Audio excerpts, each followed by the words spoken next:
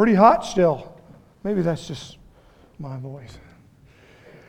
Well, thank you so much for praying for me. I mentioned that last week, but I spent 9 days in the hospital earlier in the month, and I know many of you prayed for me. I'll talk more about that because actually it kind of applies. I've got an important lesson for me as it relates to the scripture that we're going to talk about today. But I'm very filled emotionally, but still kind of recovering energy-wise, and I just don't want to fall over in front of you, so I'm going to sit here and see how this rolls out. So we're in this James series right now, and I think today is super important to understand James. And if you look at the first chapter of James, there are some themes in there. And if you can understand those themes and put those themes in your thinking, it's going to help you interpret and understand all the rest of the book of James. James is considered the Proverbs of the New Testament. If you want to know how to do practical living, you read James and he'll tell you what to do and what not to do, right? Well, what it says in the first chapter is essential for interpreting all those things about faith and deeds and favoritism and prayer and everything that's going to say. You're going to need to know these themes. And I think James wrote it that way. So, because, you were supposed to read the book as a whole. We're breaking it out over these couple of months so that you can go deep. But if you read it as a whole, you'd read that first chapter. And it starts out, like Daniel did last week, with trials. And it says, consider that. Remember, consider, i.e. you choose how you're going to walk in this trial. And you're going to need the rest of the book to have that in a part of your thinking. Super great message. You've got to have that to understand the rest of the book of James. Well, today, now James, of course, had intended it to be read all at once. And as you were talking about trials, then it talks next about wisdom. And so today, I want to talk about wisdom and give you what I think is the James perspective on it, a little different. Now, Merriam-Webster, he says, or they say, whoever they are, that definition for wisdom is the ability to discern inner qualities in relationships, insight, good sense, judgment, generally accepted beliefs, like this is what wisdom is. Everybody knows what wisdom is what that means. Accumulated philosophical or scientific learning or knowledge. Well, certainly some of that is contained in wisdom. I'd actually challenge that some of it's not. And that biblical wisdom, the wisdom tradition, what the New Testament and the Old Testament talks about wisdom, could be very helpful. Now, Dallas Willard, I mention him all the time when I'm talking because I love that guy. He's passed away, but he was probably one of the best thinkers of recent Christianity and thinking. He said, and I've said this before, if you want to follow Jesus, it's very simple. Just do the next right thing. That's what it means. Just do the next right thing. And if you thought it was the right thing and it's not the wrong thing, and then it was the wrong thing, it's okay because you can go back to Jesus and say, I thought it was right. That's what I thought I was supposed to do, which is happening about 50 or 80 or whatever percent of the time anyway, right? And you come back to him and he goes, I know. Let's just go now and do the next right thing. And I want to show that the next right thing requires wisdom. Okay? You got to have wisdom to know what the next right thing is. And so I want to pull some things out of James, and I want to go back into the Old Testament quickly. And there's 4 things I want you to know, and 2 things I want you to do. I needed to make it simple for me this time, so I don't forget. 4 things I want you to know. First, let's go back to the wisdom. They call it the wisdom tradition, the wisdom books, right? Proverbs. Proverbs chapter 1 will explain some things. The first thing let me read it, and then I'll tell you the first thing that I want you to know. Chapter 1. The Proverbs of Solomon, son of David, king of Israel, for gaining wisdom and instruction, for understanding words of insight, for receiving, make note of that, instruction in prudent behavior, doing what is right and just and fair, for giving prudence to those who are simple, knowledge and discretion to the young. This is important, let the wise listen and add to their learning, and let the discerning get guidance. The first thing I want you to know about wisdom is that it's increasing. Okay? You weren't born with any wisdom whatsoever.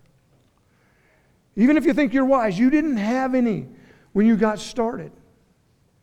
You acquired it through experience and hearing from God, and you are where you are right now, but you didn't come up with it. I mean, you weren't born with it. I mean, you might have been born with certain faculties that are different than somebody else's faculties, and you can understand things better than somebody else can, but that would be knowledge. There's no ceiling on wisdom. There's a ceiling on knowledge, right? I mean, knowledge, if you're really smart and you know how to calculate, you got your math down, you know you have a book or a block of understanding that maybe is more than somebody else. Maybe you were more educated. Maybe you were born in the right place. You can add to your knowledge until you hit that ceiling. Everybody's got a knowledge ceiling, don't they? But what's cool about it is there's no ceiling for wisdom. Wisdom, and this is Charley's definition, but I think it works for you, is doing the next right thing. If it's doing the next right thing, there's no ceiling. It even says there that giving prudence to those who are simple. Even if you're a person that your faculties aren't or you're fully developed or you're challenged, there is no ceiling on wisdom for you. You can keep adding and learning and growing. That's good news, by the way. That's good news. And I think the wisdom tradition here wants you to know that. Later in Proverbs talks about like wisdom is a woman, personified as a woman, who's calling out to you and saying, here's the wise thing to do. If you do it, your life will go good. And then by chapter 9, you also see a woman that's personified as sin, who's calling and enticing you to come in. And there's these two voices that are coming at you. And wisdom says, here's how you do it. Here's what's good for you. Here's how to navigate the next situation. I wanted to establish that the wisdom tradition is about doing the next right thing, which is also what it is to follow Jesus. Okay? But it's good news that it's continually increasing. I hope that today you are wiser than you were last year.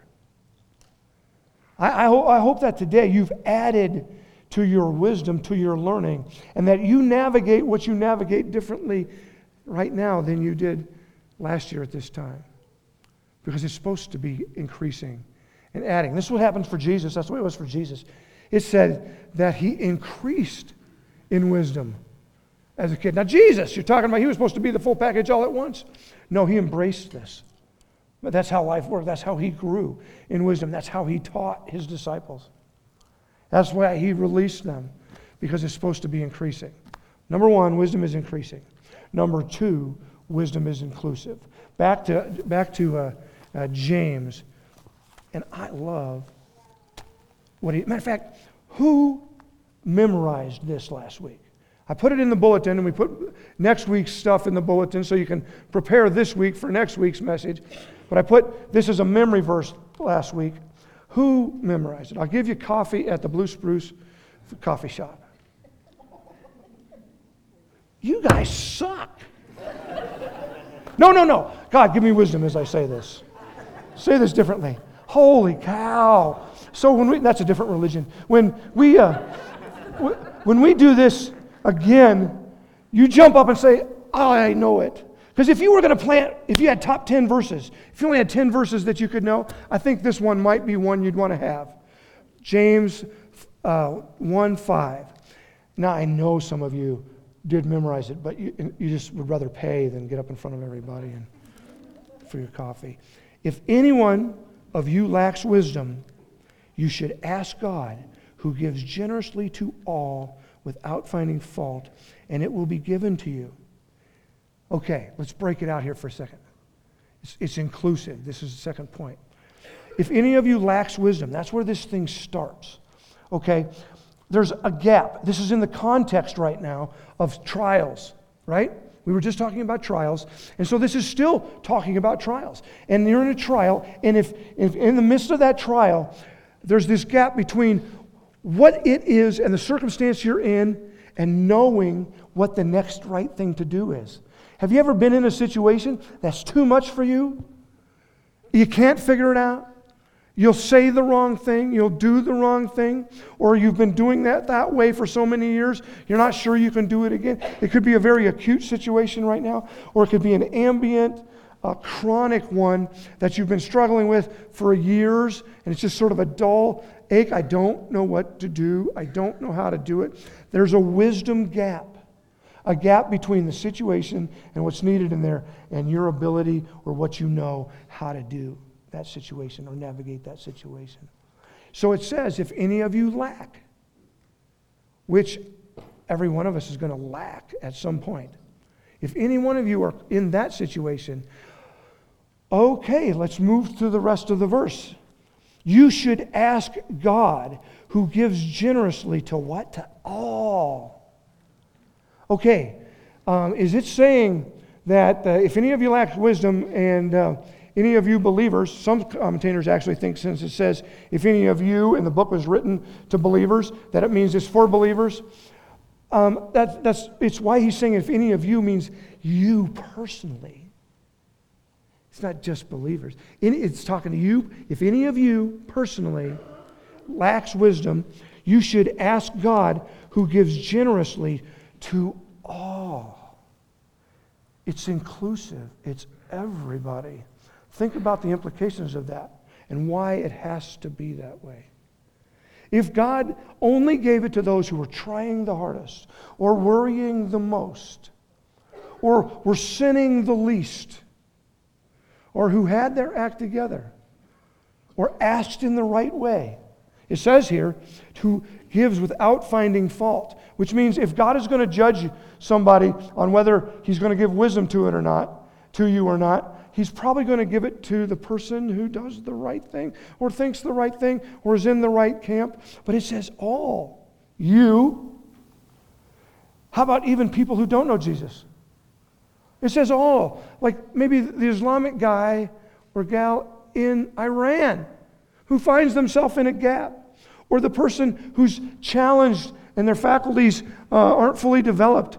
That person who finds themselves in, I don't know what to do. That person too. Everybody that you think is on the outside right now, it's that person. It says he will give to all generously. That's such good news. All you need to have is a gap and an awareness that you don't know what to do. That's what you need here. Now there are people who usually know what to do in almost every situation. And they either really know what to do or they think they know what to do. Those who think they know what to do but don't really know what to do are basically unconsciously incompetent. They don't even know that they don't know. And so they don't even know that they're in a gap. And those people, this message isn't for you. But everybody else who finds themselves either right now, last week, dozens of you stood up who were in the middle of a trial, or you have been in a trial. I'm pretty sure you will be in a trial. And find yourself in the gap. You get to ask. And God, it says right here, apparently God is listening to everybody's prayers. If you thought first of all, if you thought he only listens to the people who are in, like us, that's not what it's saying. He listens to everyone. And if you thought if you're feeling too shamed, matter of fact, if you just partied too much last night and you're off the grid, you're worried about you. He listens to you without judgment. It says, without finding fault. All you need to have is a good trial. And find yourself in need. And he listens to you. Matter of fact, I get the picture of a God who wants to hear and who wants to respond. Who will respond to anybody who calls out to him. He's like a missionary God who will do whatever to reach out, and all you need is a trial, and Lord, what do I do here? What do I do? That's good news. Is that hard to believe? Yeah, kind of. But that's the God we serve. That's the God we live for. Is that, in fact, he wants to hear from anybody. Matter of fact, last year, Some of us were here when we did the end of year service, and we put in an envelope what we would like to see happen in the next year, and we opened it up. Some of you got those envelopes a couple weeks ago. I put 3 people that I wanted to know Jesus, and one of them is a doctor friend of mine, and he was working on my knee, and I was telling him about the surgery I was in. He goes, "You know what? I'm going to pray for you." What? I mean, my first thought was, well, that'll be interesting. No, but then it went like, great, I'll take it. I'll take it. God's going to listen to you, maybe even really Him. I'll take it. It's inclusive. You got to know wisdom is inclusive. That God wants to give everybody the opportunity to do the next right thing. The third thing, I got to expand here a little bit, because it's a different paradigm about wisdom, but I believe it's in James, and I believe it's critical to understanding the rest of the book too. So it says, right, if any one of you lacks wisdom, you should ask God, who gives generously to all without finding fault, and it will be given to you. But, verse 6, when you ask, you must believe and not doubt. Oh, there is a qualification here. Because if you believe and you don't doubt, or if you do doubt, it actually says, because the one who doubts is like a wave of the sea, blown and tossed by the wind. That person shouldn't expect anything or receive anything from God. I've always read that. I'll tell you what the third thing is in a minute. Hold your notes for a sec. I'm aware. So I've always thought, okay, you find yourself in this gap. You need some help. You go to God. You pray in that gap and say, I need wisdom on what the next thing to do is. He tells you, okay, I go and I do it. Only thing is, I got to make sure that I don't doubt that it was from Him. Because if I doubt it was from Him, it's going to be thrown into everything else I think. And next thing you know, I'm going to be tossed. I need to do it. I need to believe that it was from Him, and then it'll happen and my life will go good. I don't think that's the way to understand this, actually. I don't think that is the process for acquiring wisdom. There's something else here. And I want to tell you, write it in your notes, that wisdom is relational. Okay? Wisdom is relational. And it hangs on what it means here to believe. Now, James chapter 3, which I'm going to go there real quick, shows you what, and tells you some things about wisdom and what it looks like. And helps us understand what we just read back there. Okay? It says, who is wise and understanding among you? I'm in verse 13. Let them show it by their good life, by deeds done in the humility that comes from wisdom. But if you harbor bitter envy and selfish ambition in your hearts, don't boast about it or deny the truth. Such wisdom, that's in quotation marks, does not come down from heaven, but is earthly. Well, first of all, you just found out right there that the wisdom that God gives comes down from heaven, by the way. Did you hear that? That's where the location of it. But the wisdom that's from the world and earthly is unspiritual and demonic, it says. For where you have envy and selfish ambition, there you find disorder and every evil practice. That might give you some insight into what it was saying back in verse 1.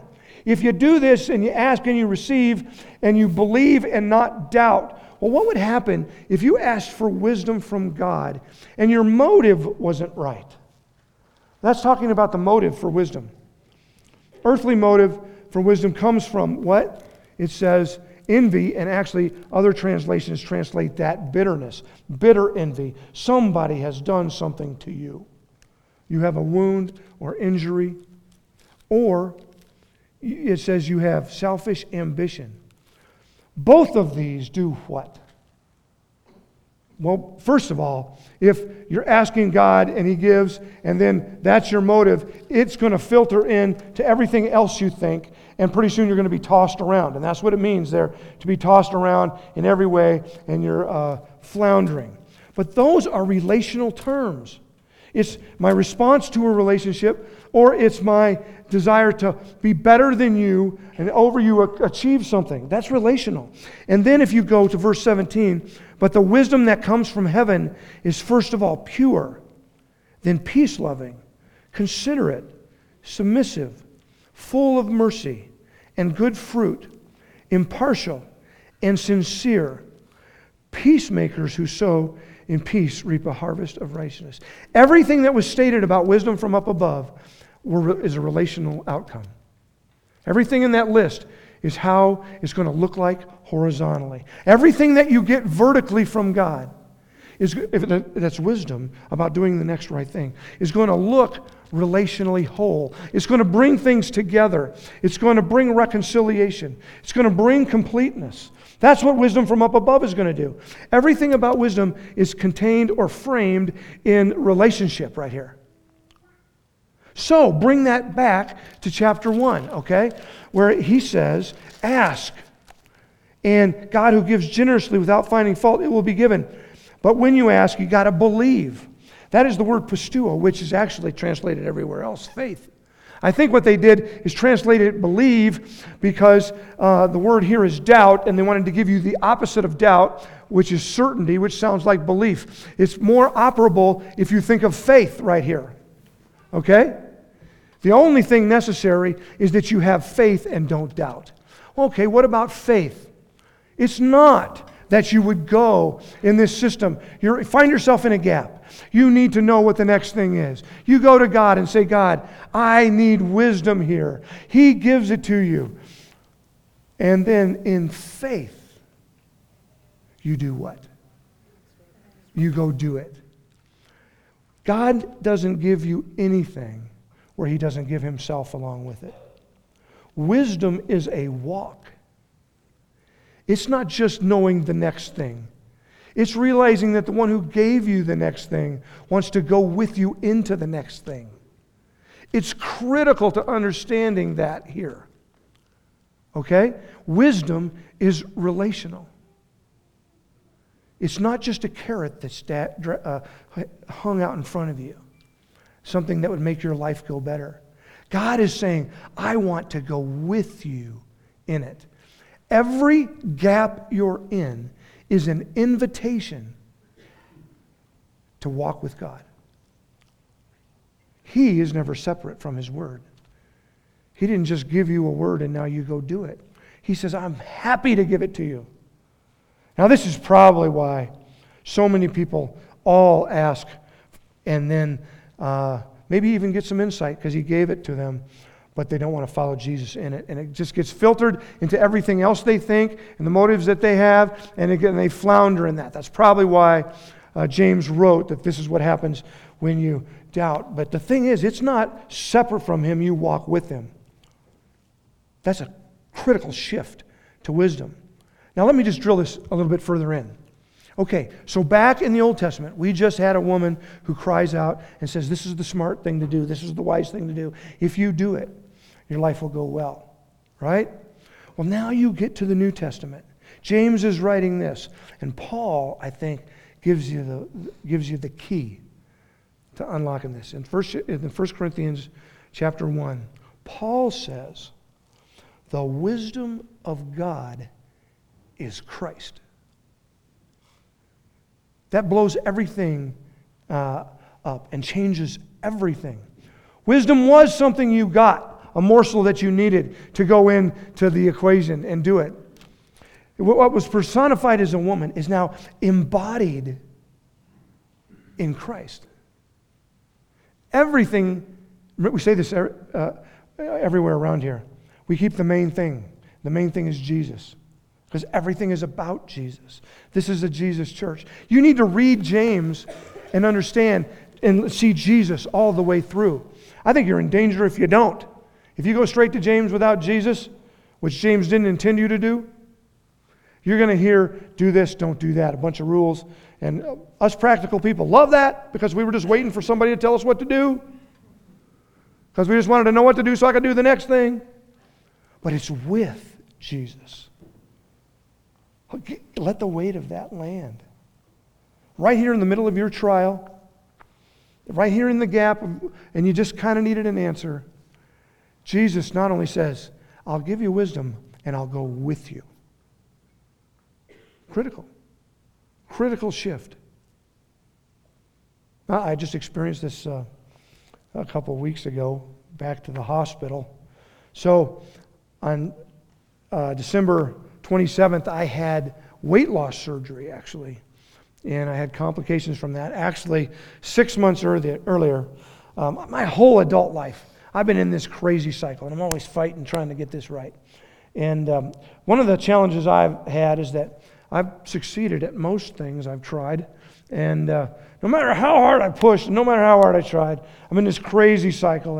And I'm just crying out to God in the gap. And I felt impressed that, well, maybe your pride's in the way. What do you mean? I mean, I got myself into this, I should get myself out of this, right? That's what I've thought. Well, what would it be like if you surrendered your pride into this thing? All right, Lord, whatever it is. And these doors started to open up that this would be a good solution for me, and I have what's called a sleeve gastrectomy. It's not a bypass, but you medical people can tell everybody else about that or whatever. But it's like when they take a big part of your stomach off, and now it's like a sleeve, and very drastic. And I go, Lord, really? Is it that got to be that drastic? Yeah, it's got to be that drastic. For life change, all right, I'll embrace that. So that brought me up to December 27 when I had this surgery. It's supposed to be the safest surgery, most unlikely, the same as the gallbladder as far as complications. I remember saying that in my growth group to the doctors. I got a bunch of doctors in my growth group, and they go, well, that's not always how it works. Stupid prophecy is what that was. Don't do that again. Yeah, well, so that's not always how it works. Well, that's not how it works. I had internal bleeding. And I guess I was bleeding quite a lot, and they had to go back in and do another surgery and remove all that and patch up some stuff that was bleeding. And apparently, when blood goes into your digestive tract, your intestines don't like that. And mine stopped. Had something called an ileos, whatever that is. Don't correct me right now. And but it stopped. And so I got this tube in my nose, sucking everything out of my stomach so that that surgery takes, and an IV, and a clock from hell on the wall, just going like this. Click, click. It's as if Chinese people were dropping water on my forehead.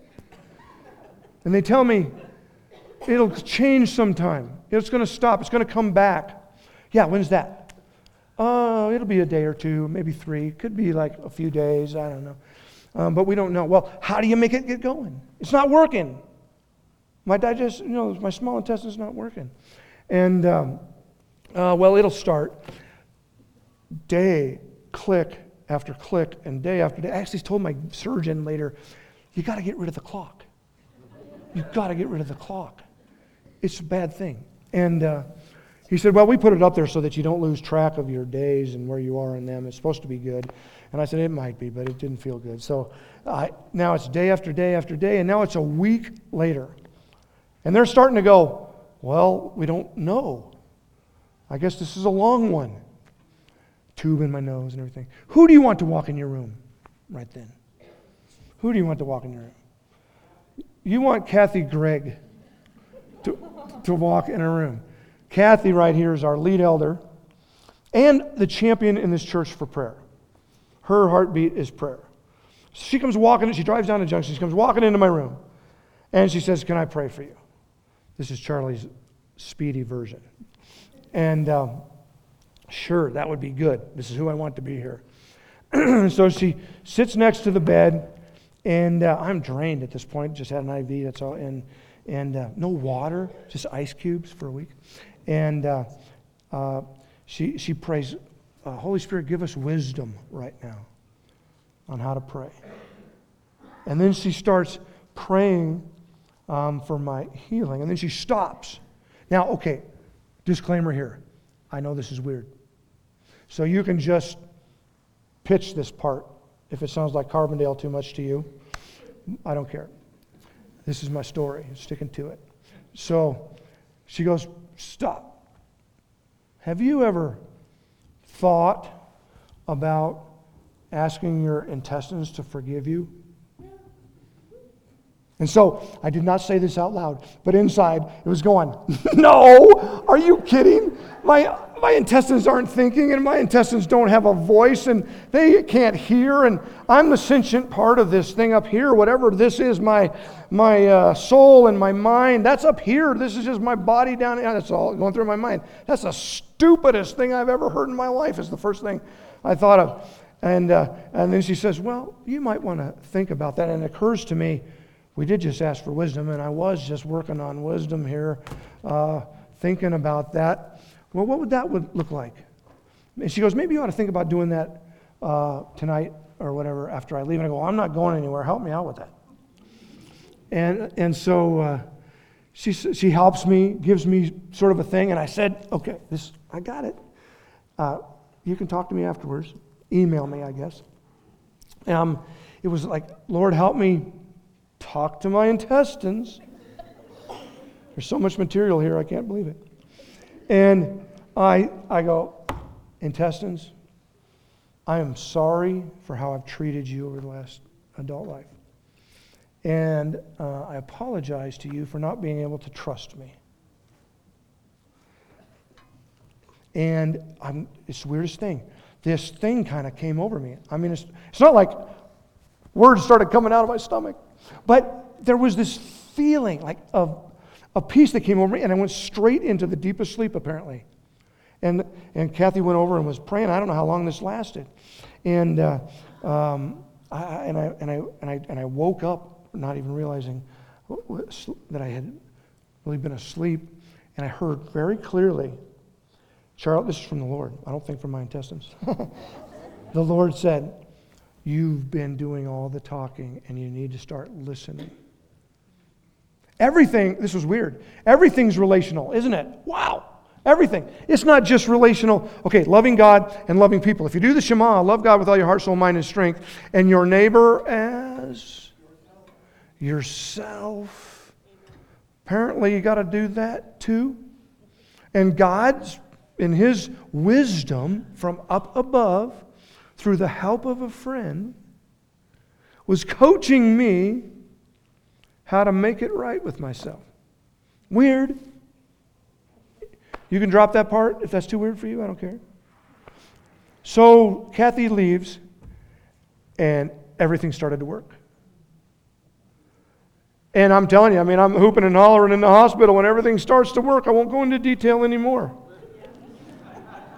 But the nurses and the orderlies, they're like, oh yeah, it's going good over in 212. Woo-hoo! Things are working. Oh, I don't know, the wisdom up above. Maybe that's why you're not supposed to doubt and you're supposed to do, but God was walking with me through it. I know Him in a greater way. He spoke to me something that was more than just making my intestines work. He spoke to me something I can live in right now, and I can add to what I was doing because wisdom increases. I was glad to have Him answer. And I can walk with Him in a greater way now. Oh, that's pretty cool. God wants to extend that to you because He wants to be in relationship with you about whatever it is. It's about walking with Him in it. Right? Good word. James wants you to understand that it was relationship, that believing is a walk, not a set of beliefs. Critical point. Critical point. I'll give you the fourth thing real quick because you got to add it to what you know about wisdom. That wisdom is intentional. Look at how the book ends, or the discussion on wisdom at the end of 3 when James is exploding what it looks like. We read it already in verse 18. Peacemakers who sow in peace reap a harvest of righteousness. Get what's happening.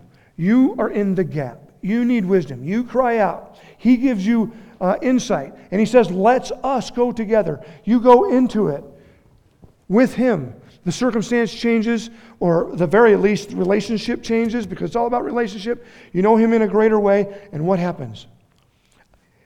You're a peacemaker who has sown into this and a harvest of righteousness. It's really interesting that what is going on here actually has impact on here. And you didn't even know that. Because when wisdom comes from up above, He brings the kingdom with that. And as the kingdom comes, things shift. Remember, Jesus said, pray. that up there would come down here when he taught us to pray. Right? So, you're in your circumstance. You pray. He gives. You walk. Somehow or other, he uses you, that, to change something you haven't even thought of. Or a shift, even in the environment around you. Now you're a person who's different than you were. And now relationship starts to come to fruition and whole instead of cutting, dividing, and declining. And the kingdom moves. I wanted you to get that. Because James wants you to understand that. And I think as you read the rest of James, you've got to know about godly, heavenly wisdom. Main thing is that it's relational. Right? So I told you got to do 2 things. 4 things I wanted you to know and 2 things I wanted you to do. It's really simple, right? When it talks about the humility of wisdom, in the middle of that gap, that is what's required, right? To say, I need something from you. And it's releasing all that you have been trying to do. And everything, your best plans and your best guesses and all of the other advice that everybody gave you. And it's what? We use this metaphor here all the time. It's releasing. What I'm asking you to do is so simple. It's the main thing. Is you release it. And then you do what? And then you receive. You can't receive with your fists clenched. You can only receive if you release it. I don't know, Lord. I don't know what the next best thing to do is. I don't know what I should do. And if wisdom is action, you have to release this first. Turn your palms up and receive. That's exactly what Jesus did. When we do communion, we're remembering this very thing he did. It always comes to me, this is always the one when I get to the end of this, where Jesus is now agonizing over what he must do. And what does he say? Is there, clenched fist, is there any way this cup could pass from me? Is there any way? I bet he said it more than once. How many times did he say it? Oh, as many times as he needed to. Is there any way? Not my will. That's it. Not my will, but yours be done. That's what he did. That's what he did. And as you take communion, you are basically thanking him for doing that. Now, right now, what I'd like you to do, just close your eyes, put your fists out there, and I want you to picture whatever you're holding. Maybe it is that chronic, or not chronic, but really acute, difficult situation. You don't know what to do. You don't know what decision to make. You don't know how to say what it is you're supposed to say. You don't know how you're going to get through this painful thing.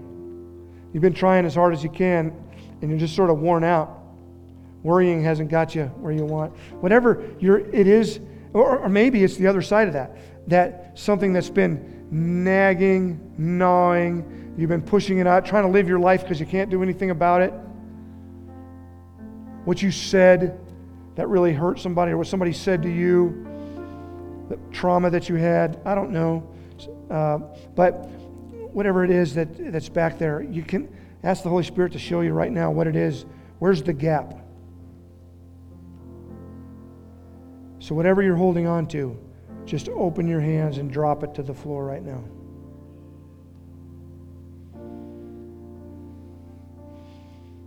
And turn them up to receive.